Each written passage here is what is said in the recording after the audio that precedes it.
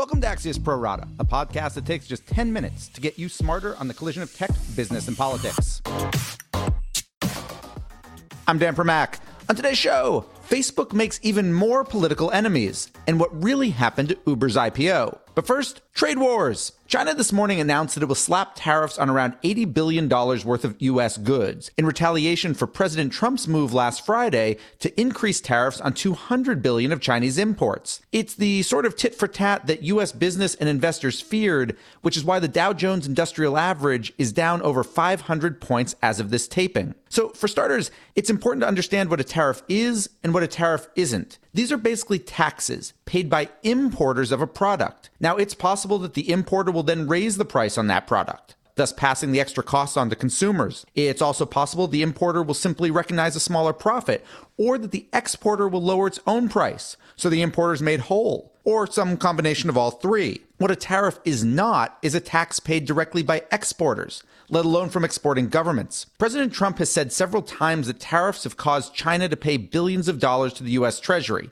It's just not true. And given how many times he's been corrected on it, it's pretty remarkable he keeps spouting it. The question now is if the two sides, China and the U.S., can actually come together, particularly over issues like intellectual property rights, or if we're about to fall into a retaliatory spiral that severely impedes economic growth in both countries. After a year of negotiations, reasons for optimism are rapidly shrinking. In 15 seconds, we'll go deeper with Axios Markets editor Dion Rabowen. But first, this. There is more news out there than ever before, but these days, it's harder than ever to find it and to know what to trust. Axios AM takes the effort out of getting smart by synthesizing the 10 stories that will drive the day and telling you why they matter. Subscribe at signup.axios.com. And now, back to the Pro Rata podcast. We're joined now by Axios Markets editor Dion Rabowen. We're doing this and taping this early Monday morning, and the markets are already down over 500 points. But on Friday morning, the markets were down over 300 points on trade concerns and then finished up for the day. So can you give me a sense, why often with this trade stuff does everyone freak out at 10 a.m. and by 3:30 or 4, everything's good again? Yeah, there seems to be a bit of a tug of war going on in the market. Right now, there are two camps. And actually, you could really say three camps, right? The market really is controlled by machines, algorithms that are trading on headlines. And so they hit the market. They're in the futures market. They're selling, selling, selling. You've also got the so-called Dow vigilantes who know that President Trump is very sensitive to the stock market, who want these trade tariffs to stop, who are probably out there in the market selling, trying to make a point. But then you've got another group of investors who operate by the market philosophy of buy the dip, or hashtag BTFD, the F standing for freaking. So they're in the market. They show up. They see these low prices. They say, hey, you know what? This trade war is going to be worked out. We're going to get a positive outcome. Trump doesn't really mean what he says. Let's buy these dips. We're going to get rich. That's a philosophy that's been in the market for about 10 years. And so these guys are stepping in and buying the dip. Those groups, though, the groups that are there today are the groups that were there Friday and were there a week ago Friday, et cetera. Is it possible, though, on Friday that the markets didn't realize China was going to retaliate? Because that was really the only thing that could happen over the weekend, right? I don't know how anyone could have thought that China wasn't going to retaliate. I think the expectation maybe was that they wouldn't hit certain sectors. We've seen now that they're going to slap retaliatory tariffs on, I think it's something like 2,400 different U.S. goods, including liquefied natural gas. So maybe the list of what items will be tariffed was a surprise, but China said they were going to retaliate.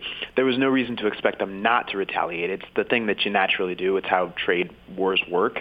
And I can't imagine anyone on Wall Street really expected the Chinese were just going to sit back and take this. The unconventional wisdom is that no one wins in a trade war. Do you subscribe to that, or can somebody win in a trade war? At some point, someone can win. I mean, I think the miscalculation here is Trump thinking that China's just going to cower in fear and cave into his demands. It's a bit like a dad threatening to fight his son who's in college.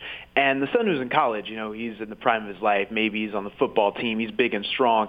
And he understands that if he actually gets into a physical fight with his dad, he's going to beat his dad down. But he doesn't want to fight his dad. Maybe dad's still paying tuition. He respects the old man. So he's trying really hard not to fight dad. But if they do get in a fight, son's probably going to win. And in this case, Trump is dad. There's this big question. So Trump keeps tweeting and sometimes saying in news briefings, et cetera, keeps talking about how on the U.S. tariffs, the ones that he raised on Friday morning, how China pays those tariffs, whereas we know that it's not. It's U.S. importers who pay. Just like on the other side, it'll be Chinese importers who pay.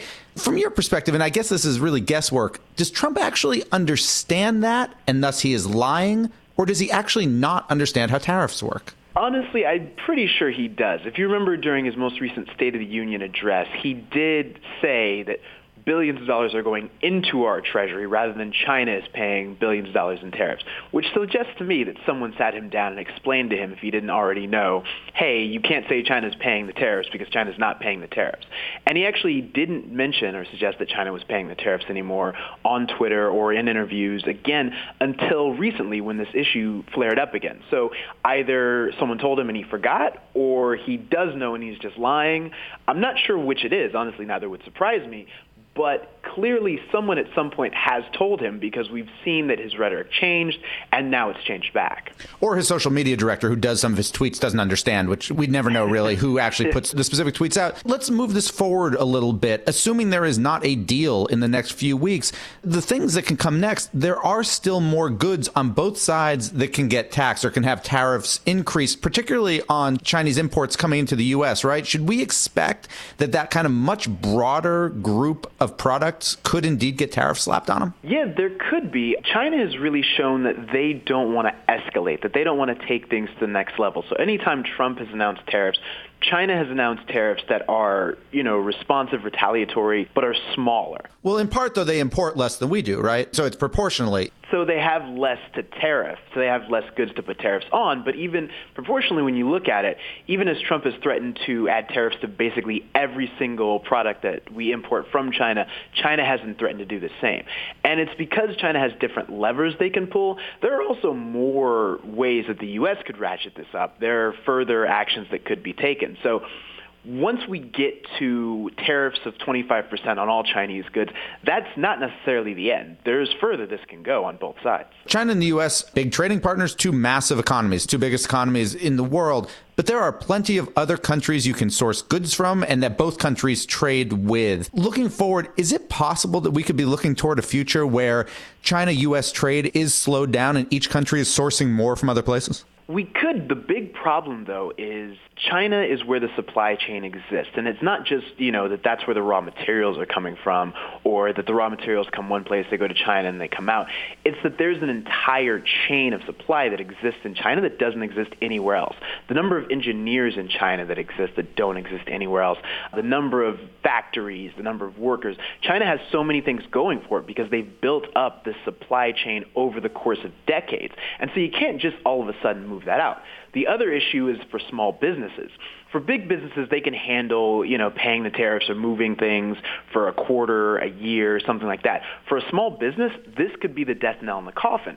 And so they're scrambling to try and figure out what they can do because they can't pay the tariffs because 25% tariffs on everything they import from China could kill them. And relocating to another country could also drastically raise costs, create a bunch of uncertainty because they don't know if they're going to get the stuff they ordered. So for small businesses here in the U.S., this is a huge deal, and for small businesses in China. Dan Rabowen, editor of the daily Axios Markets newsletter. Thanks so much for joining us. My final two right after this.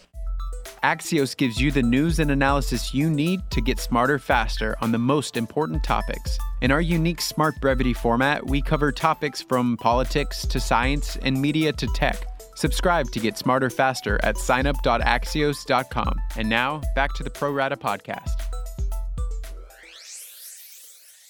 Now it's time for my final two. And first up is Facebook, which got a new political antagonist this week. Kamala Harris, presidential candidate and the U.S. Senator from Facebook's home state of California. She told CNN that Facebook is essentially an unregulated utility and that breaking it up is an idea worth exploring. This follows similar comments from Elizabeth Warren, while Bernie Sanders tweeted in support of last week's op-ed by Facebook co-founder Chris Hughes, who called for his old company to be broken up. Now, not everyone on the Democratic side is on board yet. Joe Biden, for example, hasn't taken a position, and Senator Cory Booker called the idea of a breakup something that Donald Trump would devise. But clearly, Overall, the Democratic Party's love affair with Facebook is over. And finally, Uber went public on Friday in an underwhelming IPO, and as I wrote at Axios on Saturday, this was really the perfect storm of events for Uber. First, the trade wars. Second, Lyft, the closest rival to Uber in terms of rideshare, has seen its own stock plunge more than 50% from its peak after going public last month.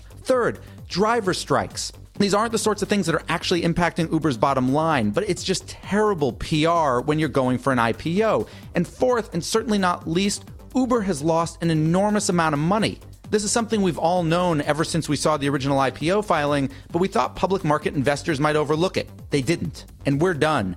Big thanks for listening, and to my producer, Tim Shovers. Have a great National Crouton Day, and we'll be back tomorrow with another Pro Rata podcast.